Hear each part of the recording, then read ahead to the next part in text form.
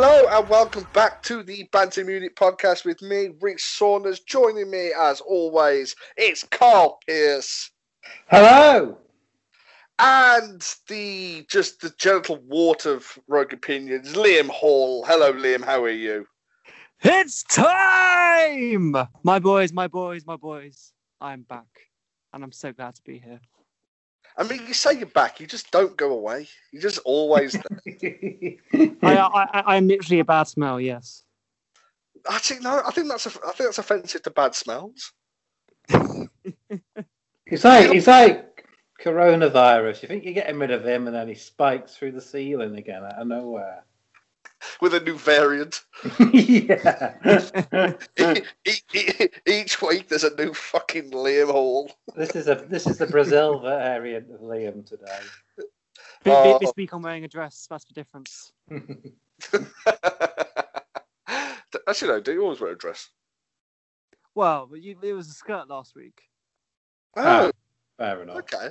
I mean, you carry it well. I mean, Thank you you, say thank you, skirt, I think but it was more like a belt, really, Liam. A belt. I mean, to be honest, I thought it was a carrier bag, but belt works.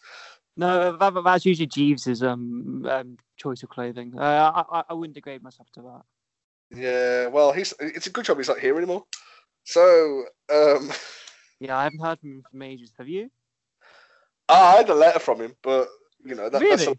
yeah. So last bit of contact I had from Jeeves was a letter which I put under a black, which I actually put under a black light.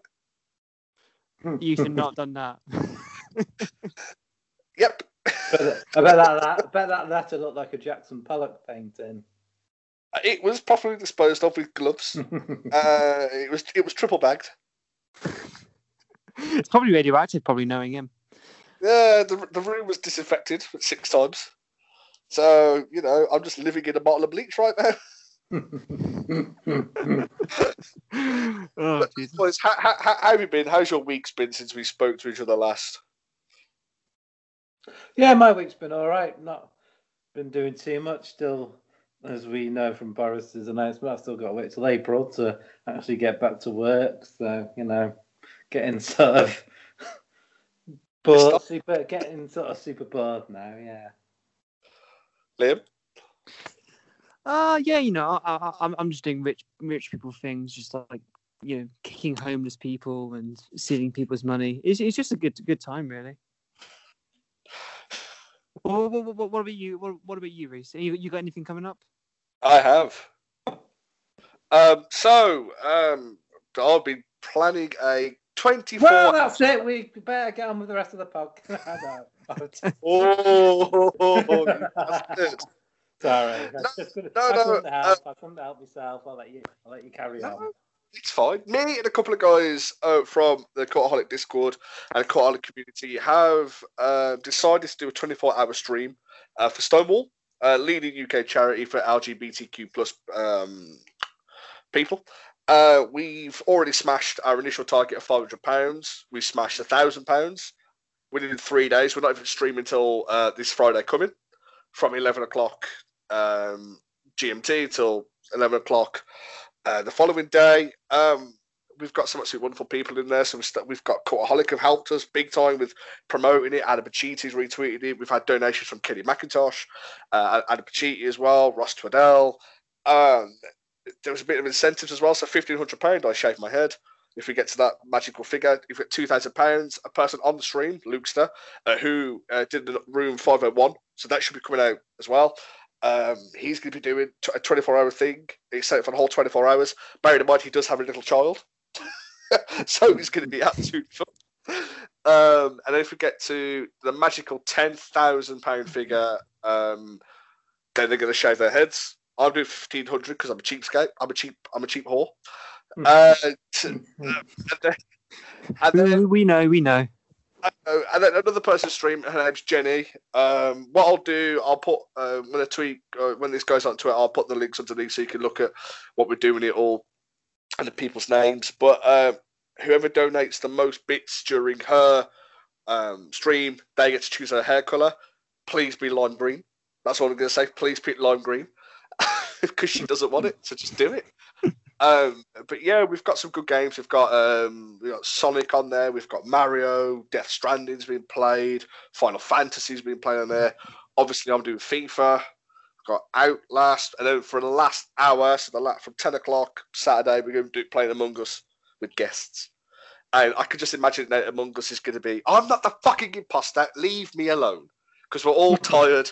we're all going to be angry. Well, it's for an absolutely fantastic cause. And I'm just overwhelmed with the support and the donations we've had in 3 days. Yeah, it is. Really is a great cause. And yeah, don't be afraid to donate. And anything, no matter how small, will be a big help to this cause. It really will. I mean, that's the thing. We didn't, to be honest, we set £500, not thinking we'd smash that until next week, Wednesday time, and we smashed that within like a couple of hours. And then we set 1,000, and we've done that in 2 days. And it's just, it's incredible. The fact it's got Stonewall now, I've sent an email to them, they're going to help us as well. So yeah, we're moving on. But that's Friday, that's not now. But we're here to talk about the Premier League fixtures over the weekend. So obviously West Bromwich Albion versus Brighton, Arsenal versus Leicester, and the most exciting game in all of football history, Chelsea versus Manchester United. So, I mean, I was wide. What a lineup! I know. I mean, I'm still on a high from the excitement of that match. I must admit. I haven't even come down yet. Do you know? Yeah. Like the best drug you could take watching that match. I think we should start with that match then. I think we should start with let's get the greatest match ever played in Premier League history out of our system straight away. We're going to go for Chelsea versus Manchester United at Stamford Bridge. Thomas Tuchel against Ole Gunnar Solskjaer. They've had previous in the Champions League. Fantastic comeback from Man United against Tuchel's PSG a couple of years ago. This game paled in comparison. It was even better. It was absolute dog shit though, wasn't it? Let's be honest. This is one of the worst games I've ever seen. I actually think it was better than the game we played against them at Old Trafford earlier in the season. But yeah, it was still dull. And the trouble is, both teams are more worried about not losing than actually going out and grabbing the win. Chelsea are worried because of our counter-attacking, so they didn't want to push forward too much. And United don't trust their defenders, so they were going all out attack either. So it ends up in a bit of a stalemate. I don't know what it is. Do you remember the time when the big teams actually played really exciting games against each other? I remember those days. I think the lack of fans probably doesn't help either, because they'd be cheering the teams on, and they're not there, and they're not there to voice their disapproval when the teams are clearly sort of both holding out for a draw.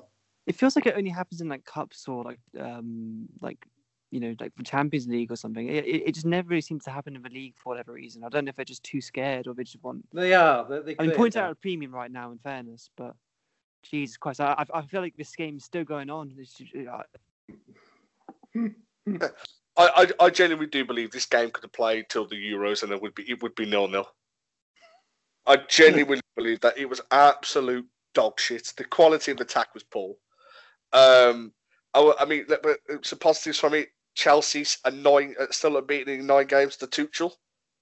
So they haven't lost to him, which is positive for them. However, now Man United are 12 points off Manchester City now. There was only really one major talking point of this game. It's a very controversial talking point. What happened was, in the 14th minute, the Premier League board decided to propose to Callum Hudson-Odoi. Callum Hudson-Odoi said yes, put the ball on his ring finger, and yet the referee didn't see it. Neither did VAR. Yeah, that's what gets me. He watched Stuart Atwell, watched it on the pitch side monitor, and he decided to do what no referee has ever done before in the VAR era and deny Manchester United a penalty. That has happened before, but it is a rare occurrence. In all fairness, I mean, perhaps because he felt safer because he was at Stamford Bridge. I mean, I don't think he would have dared. in the home of VAR, Old Trafford. I feel like Man U are like low on funds or something. I don't know. I don't know what happened. But like, so here's a question: Did it come off? Did it come off a United player first? Did it like? Is it not low enough on the arm? Like, what is the reason? I couldn't get it. I don't get, because as I said, it was literally perched on his hand. If that's not handball, I don't know what is. It's very. It's just so weird. To be honest, when I first saw it, I couldn't tell what was going on because it just seemed like it happened in like an instant. No, so I'm going to surprise you two now, and I don't think it should have been a penalty because they let play continue, and I don't think you let play continue for a couple of minutes. You should be going back and awarding penalties. You know, the moment's gone. It's tough shit. You have to just carry on with the match. Okay, composure, Liam. Here's the thing. I mean, our game also had a penalty. We'll get to your game in a minute. I know. What my point is, that one was at speed, and this one was not. So, I'm just so confused about these bloody rules. To be honest, I think. I mean, let's be honest. All three of our games had referee decisions that were pretty poor. We'll get to that in a bit. But I will say this one though. I think, as you said, Carl, though, it was a couple of minutes that the ball had gone out. The moment's gone, and all that. Yeah. I genuinely do believe the referee should have the power to stop the game if he gets a call in his ear to blow the whistle and to say, right, I'm going to check this. I think, and again, this comes back to the thing that I think the captains should have a challenge system like they do in tennis, like they do in cricket. And I think that's what should happen. That's what should happen. That should happen there instead of happening 5 minutes later and going, oh no.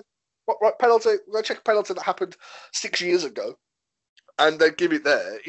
It's ridiculous. But then, I think it was a penalty. I really did because that's it for me. That's the definition of handball. His hand, the ball is on his hand. Yeah. I mean, the infringement was a penalty, but as I say, if it's gone unnoticed for a couple of minutes, I'm not a fan of stopping the game and bringing it back for a penalty. This is what I don't like about this VAR stuff. It's all this time wasting to keep going over every minor decision.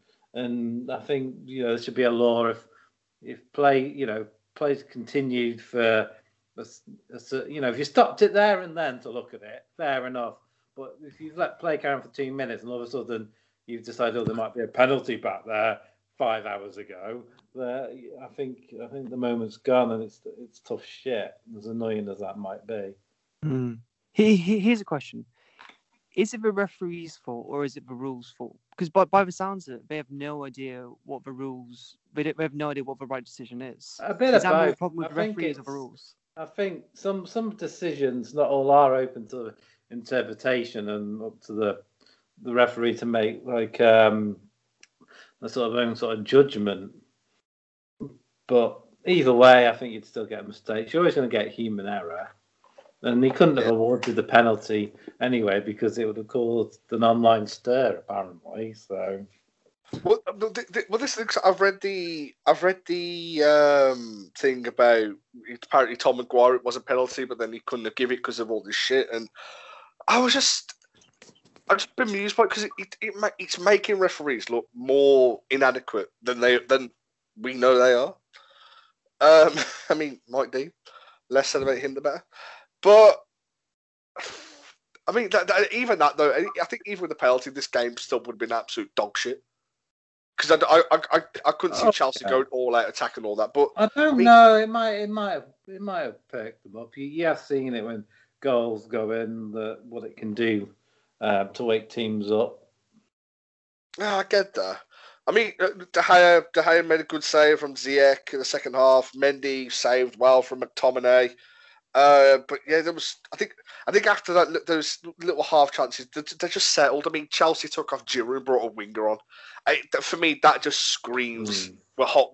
We're happy with a 0-0. But do you know that's United's 5th 0-0 against the so-called Big Six opposition fixtures?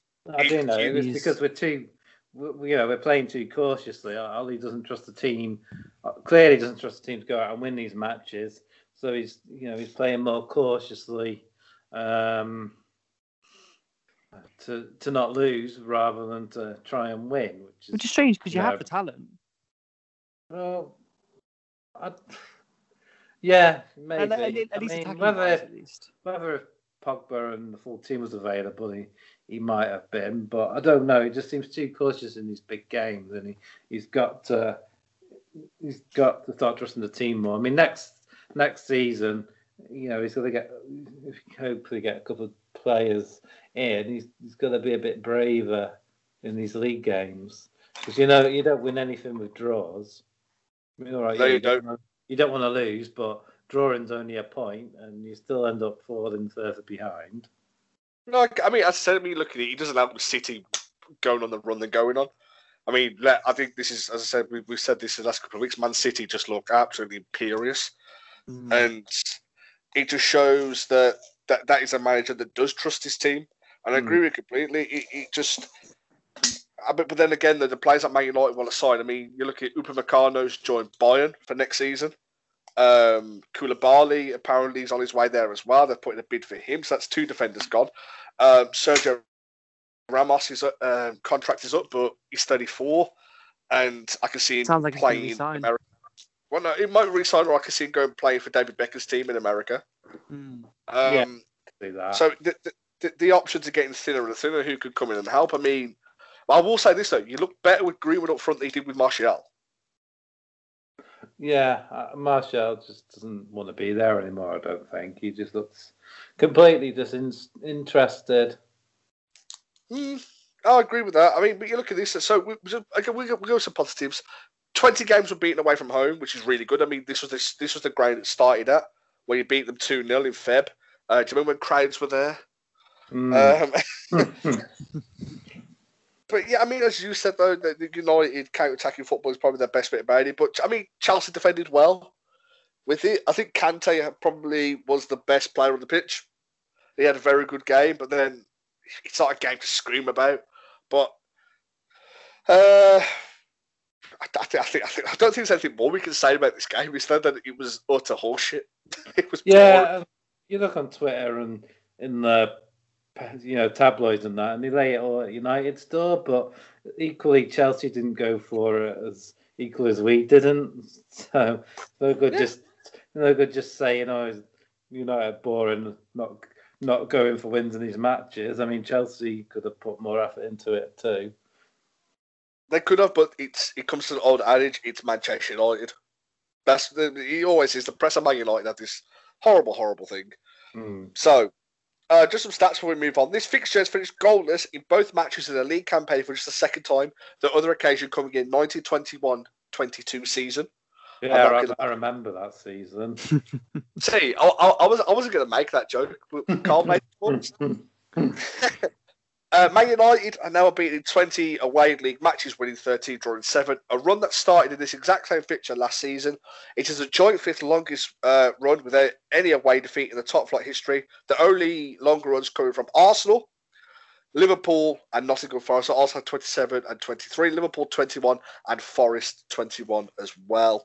And one last stat. Thomas Tuchel has just become the second coach not to concede a single goal in his 4 home league matches in the Premier League after Brendan Rodgers with Swansea City. So some good stats there. Wow.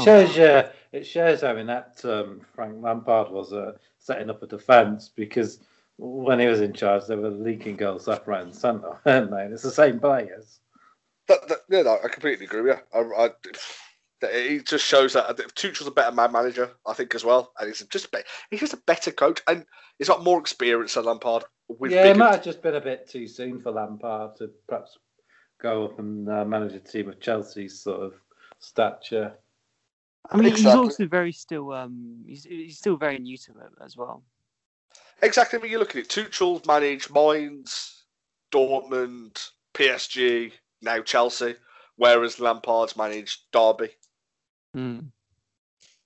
Big golfing class. But we move on now from Lampard failure to Arsenal versus Leicester. at the King Power Stadium. Leicester taking the lead through Yuri Tielemans, but then for some reason they allowed a man who is useless, inept at football to show that he has a little bit of quality on his day in Willian. A very good game. 2 assists he provided for goals for David Luiz, Alexander Lacazette penalty, and Nicola Pepe scoring. Very, very, very good performance by Arsenal. Yeah, very good performance. It was also, I think, a very revealing performance about what we're good at and what we're not so good at. We seem to be very good at pressing and kind of building from the back. But we all seem to concede a lot quite early recently. It's a bit of a worrying trend. It's kind of something we have a bit in common with Man United. We kind of I was going to say, poorly. perhaps you've been watching us a bit too much. Yeah. Because for the most part, we're quite good defensively. But yeah, it's just for some reason recently, at the start, we just keep shooting ourselves in the foot and just conceding stupid little goals. But it is nice to see Saka arrested and with Aubameyang as well. And it's nice to see kind of some of the less senior players less established players kind of step up. So it was very nice to see. Leicester looked very tired. I don't know if you guys ever watched the match, but around about 60 or 70 minutes in, Leicester just looked done. A lot of the clubs like Leicester, when they've got like European commitments, they do tend to struggle a bit more than the so-called bigger clubs with the sort of game congestion. Yeah, and obviously they had I was expecting a bit more of a response from them, especially going out of Europe during the week. I mean, they've had their injuries, but they still have Soonchu and Evans at the back, who I think are a very strong duo. But Luke Thomas got tore a new one by Nicola Pepe. Jesus Christ! I felt for him in this game because young player coming in, and Pepe just showed him that there is a massive golfing class to what he's used to.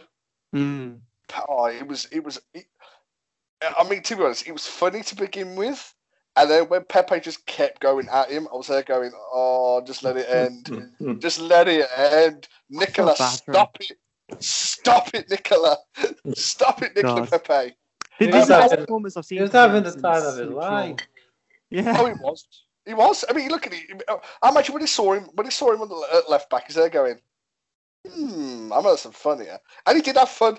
Honestly, it was like watching just a beating, just an absolute beating happening, and like watching a UFC fight, and the referee just absolutely just standing there going, "Nah, just lock him out some more. Nah, I don't care. Knee him in the head. Knee him in the head." Also a big shame for Harvey Barnes, who looked like he had quite a nasty leg injury in that match.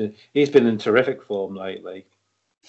He's had to have surgery as well, which is a big worry because I mean, I'd have Harvey Barnes on that plane for the Euros. No problem. I would have as well. He's we might not need a plane yet, depending where they're going to end up hosting it. Yeah, because if they say we're going to host it if they're going to go with their original plan, then they're absolutely fucking stupid. We're going to play it all over Europe. Yes, there is a pandemic happening, but we're going to play it in Europe. Woohoo! But I will say this, just before we talk more about this game, though, I think we could touch briefly on Arsenal's defensive fragility as well in the Benfica game. I mean, sloppy goals conceded. Ceballos was at fault for one of them. But what I like about this Arsenal team is the resolve they've got. They showed it against Benfica that they could turn up when they want to, attacking wise, and then they did it again, timing up 3 goals in 17 minutes. I want to say that David Luiz's header was lovely. Little header David Luiz's was. It was a great goal, that header. It was. But yeah, Arsenal have had a habit in the past of when they're getting beat, just sort of sinking within themselves and almost giving up. But yeah, they showed some real spirit the last 2 games, coming back from behind and winning quite convincingly in the end, I would say, in both matches. Yeah, I agree. I mean, look at this as well.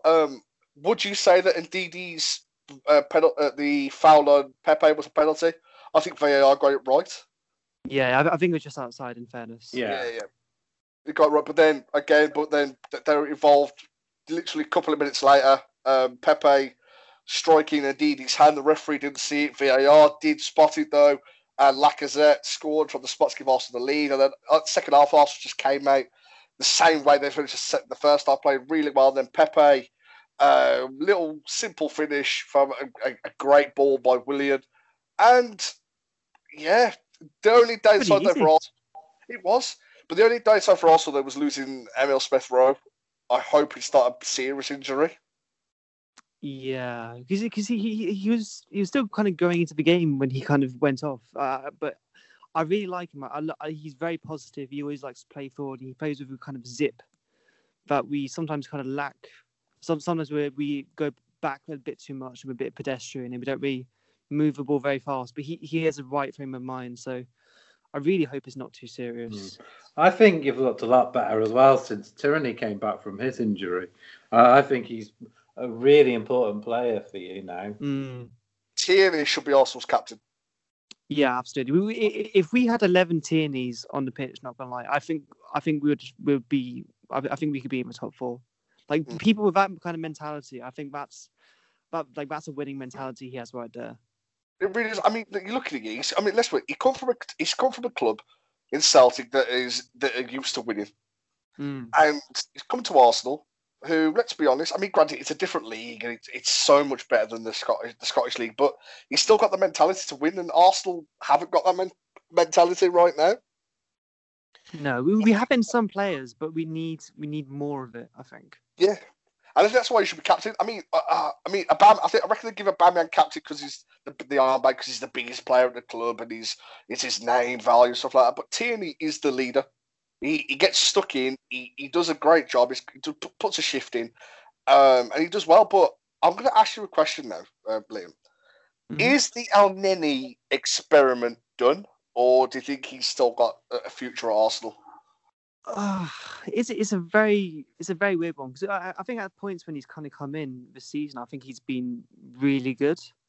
I don't think he's the quality that we need, but I mean he's not the worst of options. But he's a bit like Cedric, but I think this summer it probably is time for him to go. To be fair, I mean, he came back from Besiktas, on loan for Besiktas. So I think he's done really well to kind of get in the team. But yeah, he's not a main player. And I think if Partey was injured a lot less, I don't think he would really be getting much of a look in, to be honest.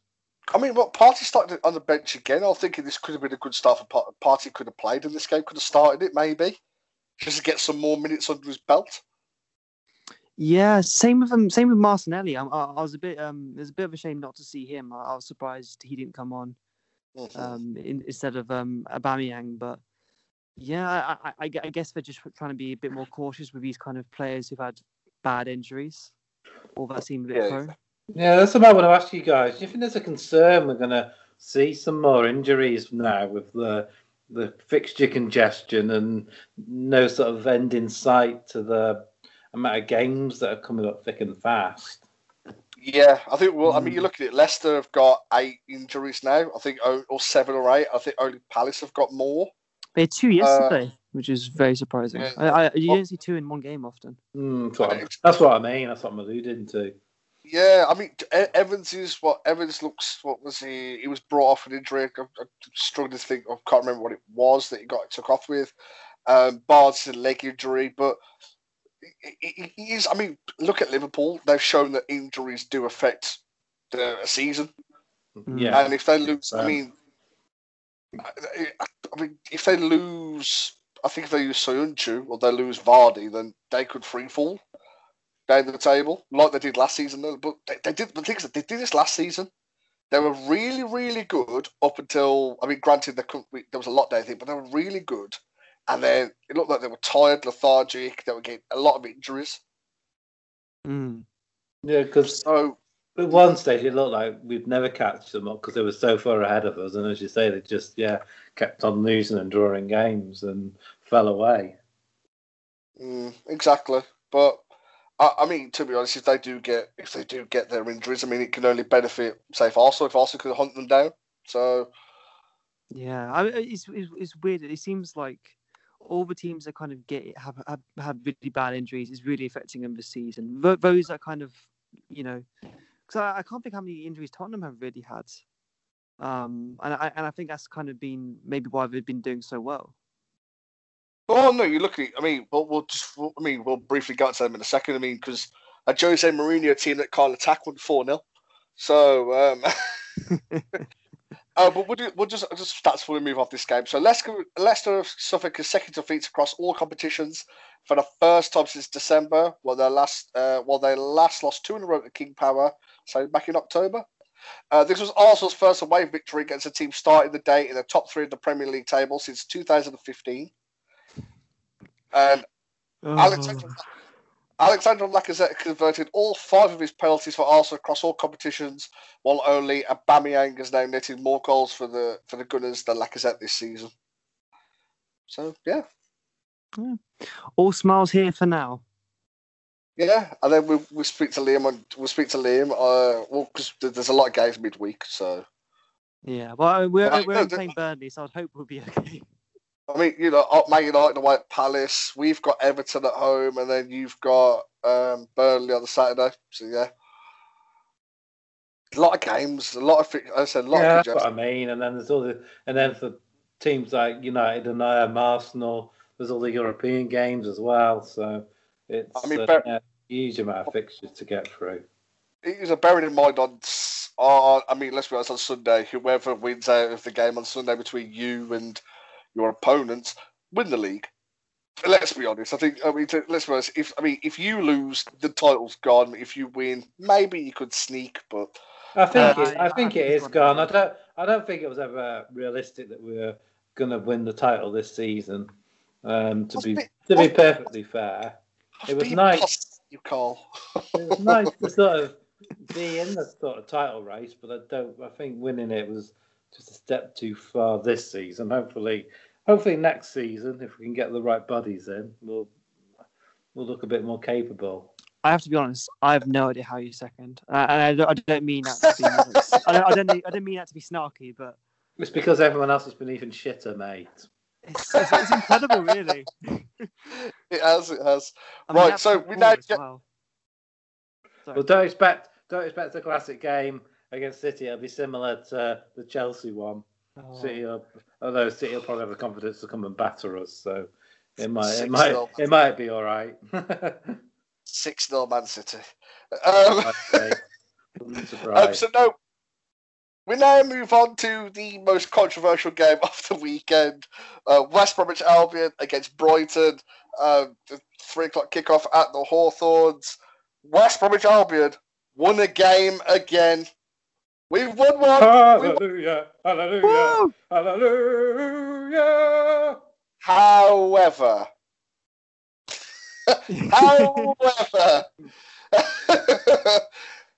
we should not have won this game. No, you should not have. I don't know how the fuck you won it. All right, let's get into it then. So, Bartley scoring after 11 minutes, heading home a Conor Gallagher corner, thinking, oh, here we go.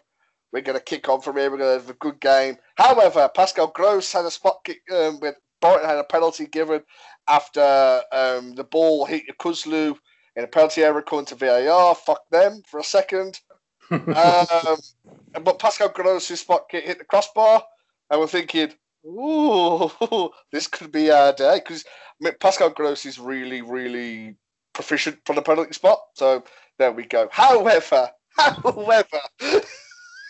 Brighton were awarded a free kick just on the outside of the box.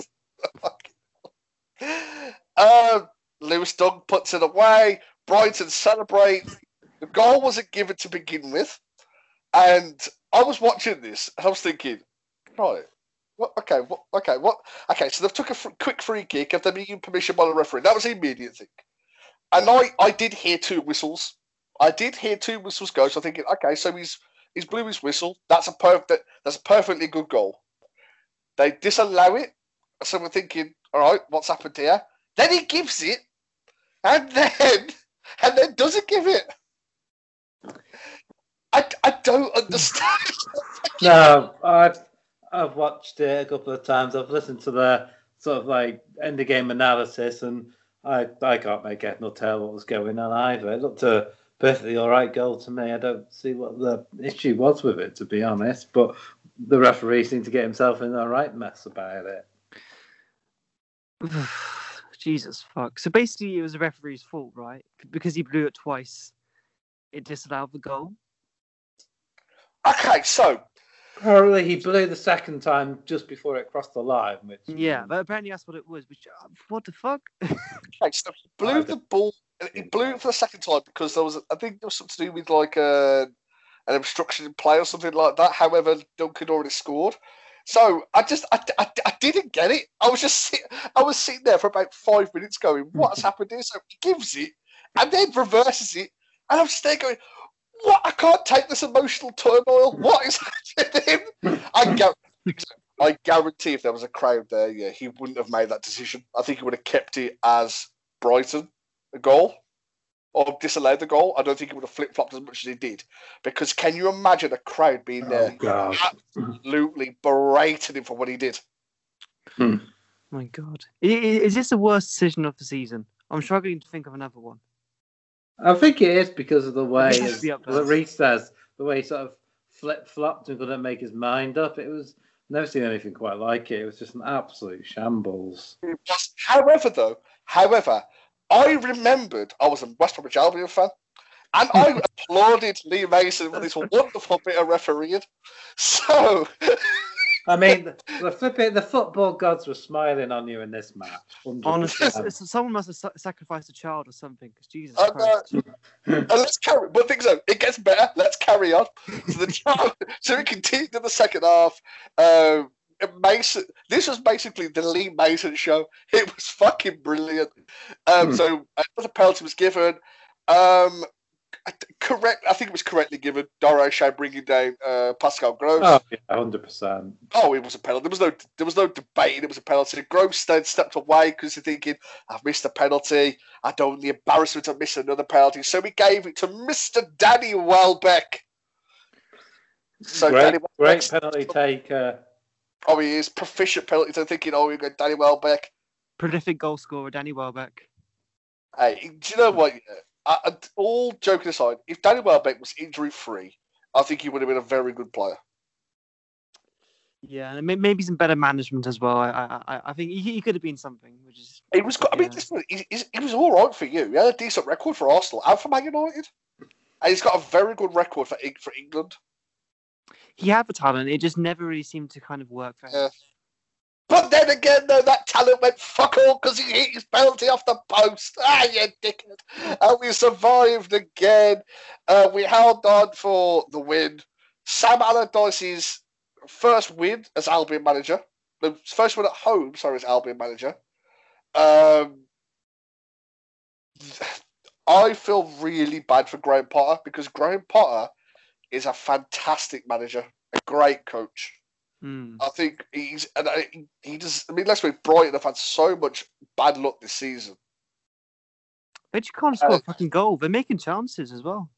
I mean, I'm going to be a bit brutally. I mean, they can go back and complain about that decision all they want, but at the end of the day, they had 2 penalties and missed them both, so they kind of got what they deserved, to be honest. You can't be missing 2 penalties in a match. I think we did it. Was it earlier this season or last season? I know there was a game reasonably recently. We missed 2 penalties and we ended up losing, and you just can't complain when that happens, I'm afraid. I get that, but then I do feel for him because he's a good manager. And I mean, let's be honest. This game, they had a lot of shit go against them. It was pathetic. I will say this: on Lee Mason is, if I'm a West Bromwich Albion fan, is the best referee in the world. I mean, and if you're going to be talking about finding or suspending Luke Shaw because he repeated whatever the ref said to Harry Maguire, then you should be finding the referees for being complete shambles and making their decisions as well. It's not a bad idea, though. But accountability. But no, but things I mean, let's look at the referees are really they're too protected. They are. They're like goalkeepers, but even worse. No, I don't know. See, goalkeepers aren't that protected, but I think with referees, it's like if you like fart near one, you're suspended for like 6 years and fined £3 million. And it's pathetic, but we've moved on from Lee Mason because he's an absolute cock one ball, and it's absolutely pathetic. However, is the Great Escape now on? Well, actually, this is something I was actually going to talk about with you. So I have two things to talk about. The first one is, if I make a plea to the gods that West Bromwich Albion somehow survive, will you get a tattoo of my choice? All right. Okay. Here's the thing. Yeah. Why is my body always on the line? This is just a price you have to pay. That's what I'm saying. No, I'll make one better for you. If we stay up, you get my Miko Satomura picture. Oh, it's tempting. All right. Okay. No, that's the thing. If we stay up, because I mean, to me, my heart's telling me we're doing, my head's telling me we aren't, and it also is with my head because my heart's not a brain. And I don't think I think it's too little, too late. I really do. But I mean, you have 12 more games. It's gonna be very tough. 12 more games. We've got Everton and Newcastle in the next two. The Newcastle one could be a big game. Yeah, I mean, hey, if you beat them, then you're 6 points behind them. If Newcastle continue their free fall, you might have half a chance. I mean, there's always a chance. It is very, very unlikely, but in football and the way this season has gone, you can't rule anything out, really, can you? We can't, but then there's Fulham playing well as well, which is the kicker. If Fulham stop playing well, then yeah, all right, Liam, we'll review this after the Newcastle game. Yeah, fair enough. But here's the thing, though. So either I take the Miko Satomura picture, or you get Cody's neck tattoo. No one deserves that. On my neck? Yeah. That is the worst tattoo. That's what I know. You being serious? I've got to have that on my neck. I'm pleading to the gods, so I'm fine with either. And if they go down, Liam has to get Brock Lesnar's knife tattoo on his chest. No. If they go down, if West Ham go down, Liam has to buy a Tottenham shirt and wear it. All right, but I'll just send it to you. No. You have to wear it. When? Yeah, we'll talk about this off air. Yeah, we'll talk about it off air. But yeah, so I think if we got, I've said this, if we got Dianya and Kuzlu and those players at the start of the season, I think we wouldn't be where we are now. Not gonna. I'm rooting for you. I mean, you can easily overtake. I also love the way we're talking. Like, we'll see what happens after the Newcastle game. Like, we're completely writing off the Everton game as a foregone conclusion. I mean, to be honest, I don't want to talk to the Everton game because we're going to lose it. So shut up. That's what I mean. Yeah, we're just like, we'll gloss over the Everton and go straight to Newcastle. All right, if we get a result against Everton, then yeah, okay. But it's looking unlikely. But then again, though, I obviously I want us to stay up. I really do. But then I do. I want us to stay up. But then again, if we go to the Championship, there's no VAR and no Lee Mason. Exactly. Well, he might be there. He might get relegated there after yesterday's performance. But no. Wait. One thing before we end this. I have an amazing statistic for you guys. Do you know that the last 5 Premier League home wins for West Bromwich Albion have all been with 5 different managers? Yeah. Do you want me to name them? Yeah, just see if you can name them. All right. Well, obviously Sam Allardyce. Mm-hmm. Slaven Bilic. Mm-hmm. Darren Moore. Yep. Alan Pardew. Yep, and then God. Yeah, and then Tony Pulis. Right. Isn't that the most insane statistic? No, it is like the list of the 3 biggest dinosaurs in Premier League. It's incredible. And then a man we shouldn't have sacked and 2 men we shouldn't have sacked. So. West Brom. Why do I support this fucking shit club? And then people say we're a joke. Jesus Christ. Oh, I'll support fucking Coventry if I could. I'll support a club without a home. Oh, Jesus. Some stats here. So Brighton are the first team in Premier League history to miss 2 penalties while hitting the woodwork in a single game.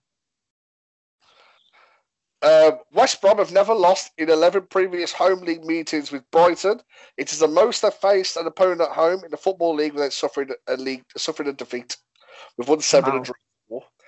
And so this is Brighton. Do you want to hear the stats of Brighton in their last 3 games? Yeah, go on. Brighton have had 66 attempts on goal, 20 on target, 114 touches in the opposition box. How many goals have they scored and how many points have they earned from that?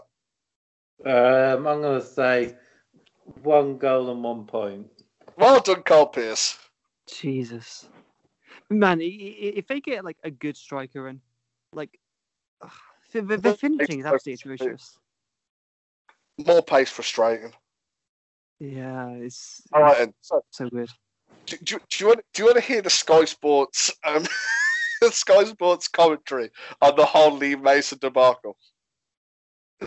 All right. So, 28th minute, foul. Gallagher bundles over McAllister right to the edge of the West Brom penalty area.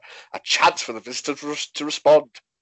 Minute 29, no goal! Doug takes an early free kick and he puts the ball in the back of the net while Johnson is still lining up his wall. The referee appears not happy with the quick free kick and the goal will not stand. However, it appears Lee Mason did blow his whistle, so the goal should stand. Brighton are not happy. Hang on. The goal has now appears to be given. What is going on here? West Brom are now furious. There will also be a VAR check. 32 minutes. It took 3 minutes. This is a real mess. The goal has now not been given. Confused? Well, so am I. Referee. All right, 33. The referee has gone over to this touchline and he has explained to both managers what has happened. It appears he did blow his whistle, but there was another blast of the whistle before the ball hit the back of the net. The game will now be restarted with the free kick. Just to clarify, it's West Brom still leading through Bartley's early goal, if you'd forgotten. Minute 35. Doug strikes a free kick again, but this time Johnson is ready and makes the save.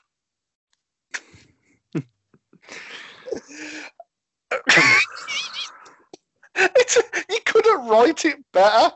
It was incredible. It's just an absolute farce. It's making a mockery of the game.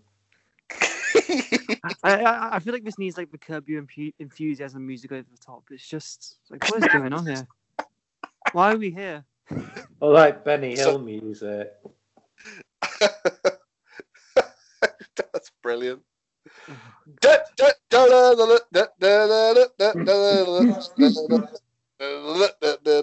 Oh, that song. That's pretty much it, yeah. Lee Mason, you're a wanker, you're a wanker. Lee Mason, you're a wanker, you're a wanker. See, this is why piped in crowd noise does not work, because I guarantee you would have had 26,000 fans singing it when Brighton's goal was given in, and then 2,000 people singing it when the goal was disallowed.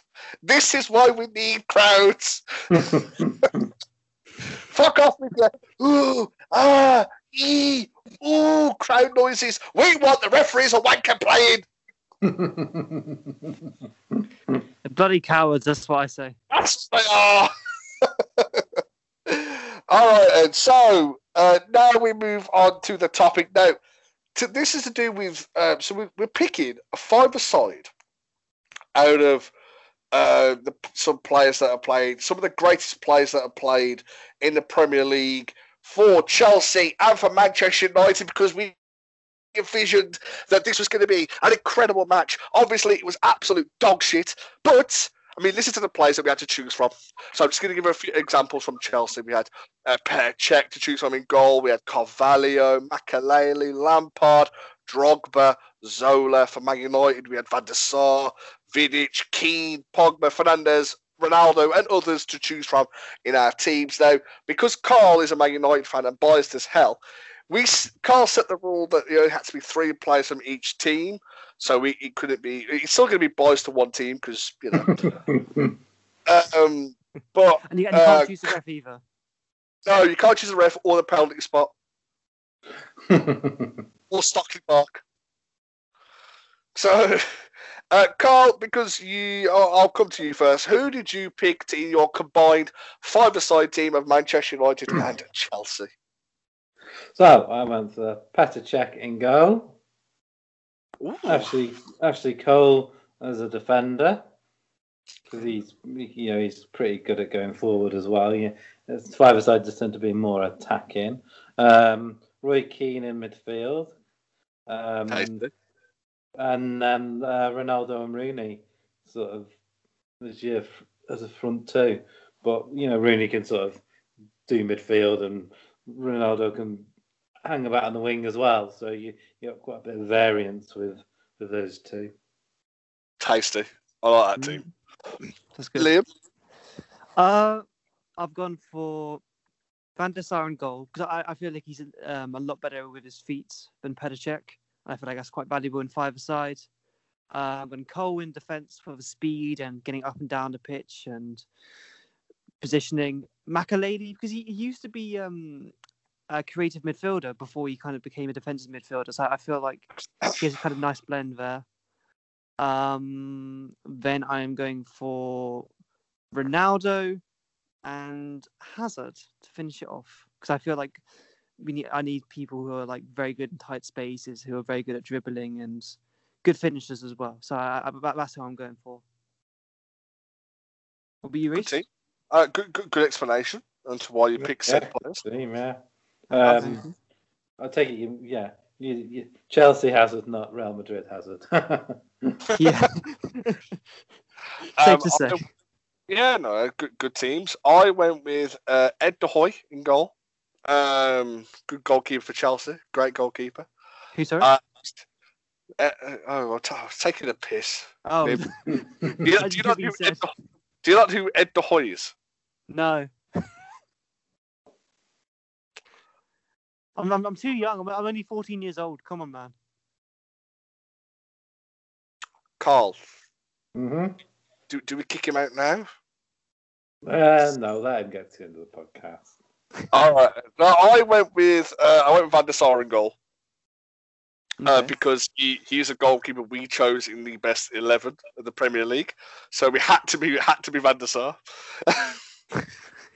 I then went with Ferdinand because he's quick, reads the game well, and one of the best defenders England produced. So I think Rio Ferdinand is just shooing. Good pass as well. Very good. I went with Kante because he can defend, run, attack, and just doesn't stop. Just basically just say, you know what, N'Golo, just run around. We'll hang back. We'll walk around. You do the running. Yeah. So I Kante. Then I had Paul Pogba because I've said this many times. Paul Pogba on his day is one of the best midfielders ever. And I think he'd be incredible in this position. And then I went with Cristiano Ronaldo up front because he's just the best. Yeah. Nobody comes close to Cristiano Ronaldo. Yeah, I think that's fair enough. So here's a question. Out of our 3 teams, who wins? Carl's. You think? Because he's got Rooney and Ronaldo. Because he's what? He's got Rooney and Ronaldo. Yeah, that's true. And then he got Keane to destroy everybody who just gets in the way. Oh, he'll get sent off though. I'd love to see Keane versus Kante. Because Keane would not be able to keep up with him, and it'd be hilarious. Problem with Keane though, he might try and take out Pogba because he hates all that fancy, stupid stuff. He hates people with hair who are flashy and stuff. So I don't know. He just needs to hate everybody, doesn't he nowadays? Hello, Reece. Yeah, we're not talking about Jesse Lingard. Great. He should be a time. No. Right then, so now we move on to our favourite segment of the podcast. The father to us all, the man who fed the 5,000, the man who created Pandora's box. It is, of course, the Patricks. So last week we had possibly the greatest inductee ever into the Patricks. We had Steve the Stick, may God rest his soul, inducted into the Hall of Fame and chosen by me. So I get to go first because I'm defending champion and I pick the best things. Sure, But go on. however, I veto my first rule. I vetoed my first pick this week because I want to give you two a chance to shine. Give you two a chance to pick your first pick. So I'm going to come to Carl first. Carl, what is your pick? Right, well, my pick, I'm going to... Hold on, I've got a sneeze coming. Just bear with me. No, I think I'm going to be all right. Okay, so I'm not going to... I really did think I was going to sneeze then, but it just didn't happen. Thank Christ. I know I'm not going to win today, so I'm going to go for Olivier Giroud for his amazing overhead kick in Europe. Good goal. Yeah, good shout. Good shout, to be fair. Olivier Giroud is so good, isn't he? He's so underrated, I think. He seems to be getting better as he's getting older. And also, he's a very good-looking man as well, which is really annoying. Yes. However, there is one big problem with Olivier Giroud. He trench. No, his nose is too big. Carl, don't be a francophile. That's your gimmick. I thought that's where you were going to go with. No. My gimmick is I'm a nice guy. I'm not horrible to French people. Never have been. No, never. No. Sebastian Grosjean was standing. Roman Grosjean can suck my balls. Oh, Roman Grosjean. Why did I say Sebastian? Never mind. I hate Roman Grosjean. Jeez, what was that? Sounds like you fancy. It sounds like you're a cougar ready to get into bed with him. That does. You can't turn me on, to be honest. Jesus. If anyone's a cougar, Carl, it is you because you're old. Leah, I'll speak to you later. Leah, what is your pick? You want to put into the to give someone a Patrick? Who's your pick? Yes, sure. I'm gonna go for the Cultaholic live stream, right? For Stonewall. Is that Cultaholic? Ha! Oh no, I can't do that to you. So before you kind of bring the mood down and make us have to vote for you, I'm gonna go for Kieran Tierney. I almost said Kieran. Kieran Tierney. Hang on, wait. I want to get the quote exactly right. So I'm gonna go for Kieran Tierney. What? Is this the cunt quote? Yeah. So in Europa League, he goes to one of the opposition players. You're a fucking diving cunt, man. And just I just love him. So he's an Arsenal legend already. So yeah, you're a cunt, man. Get up, you diving cunt. That's brilliant. Right. Because I'm going to win. Because if these two don't vote this guy, they look really bad. So I've screwed them here. I am going for the Streamaholic 24-hour streamathon for Stonewall with myself. I'm going to plug the people that's going to do it. So Simple Pete, Double A96, myself, Saunders9495, Jenny Bunny, D Cadinio, J Wiki 95. Greg Diaper, we're all going to be doing a 24-hour stream for Stonewall, as I said at the start of the podcast. We've already smashed £1,000. We want to get as much money as we can possibly for it. So that's my pick for the Patricks. That's my plug, because I'm just going to plug as well for it. But yeah, that's my pick. See, I would vote for it, but I know Assad is going to be on it as well. So I think I'm going to go for either mine or Carl's. So Carl, it's up to you, buddy. Yeah, I mean, I can't possibly vote for anything that's the gay community. That's my crappy AJ Styles impression. So, yeah, it's got to be Kieran. It's got to be Tyranny for me. I'm going for Tyranny then. What were you, Reese? I'm not doing this podcast anymore. Oh dear. And such brazen self-promotion and I'll vote for this one I'm doing myself. I'll vote for myself because I know I can't possibly lose. It's just you're not going to get away with it, Reese. I'm afraid. Yeah, so it's Kieran a great, Tierney is the new it's a great cause, and I implore everyone to donate and watch it when it goes down on Friday. But yeah, you're not winning. Sorry, Reese. I mean, it's a good thing. This is a dictatorship and not a democracy, because it's a rigged election. I voted, and I got it in.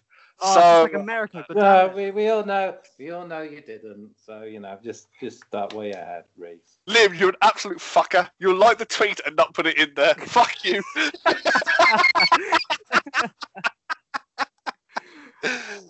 Well, I mean, come on, it's my gimmick. I can't go for a charity with my gimmick. All the money has to go to me.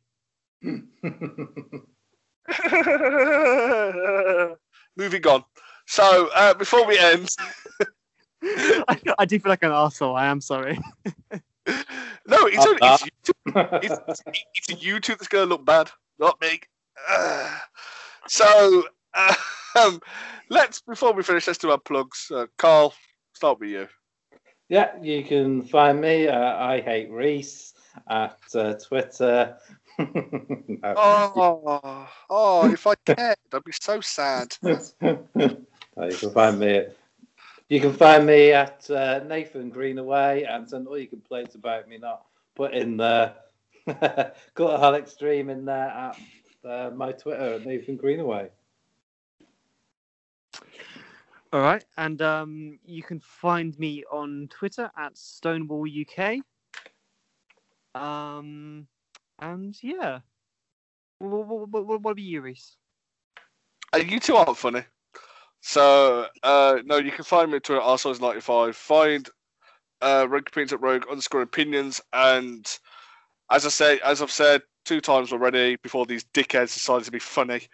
You can follow the stream on Friday from 11 o'clock GMT time to 11 o'clock. Saturday, there is a link that's on my Twitter which you can donate to. I'm going to put it all over social media so you can find it. Every little thing helps, so please donate what you can. I hope to see you there Friday for it. But until next time, guys, thank you and goodbye.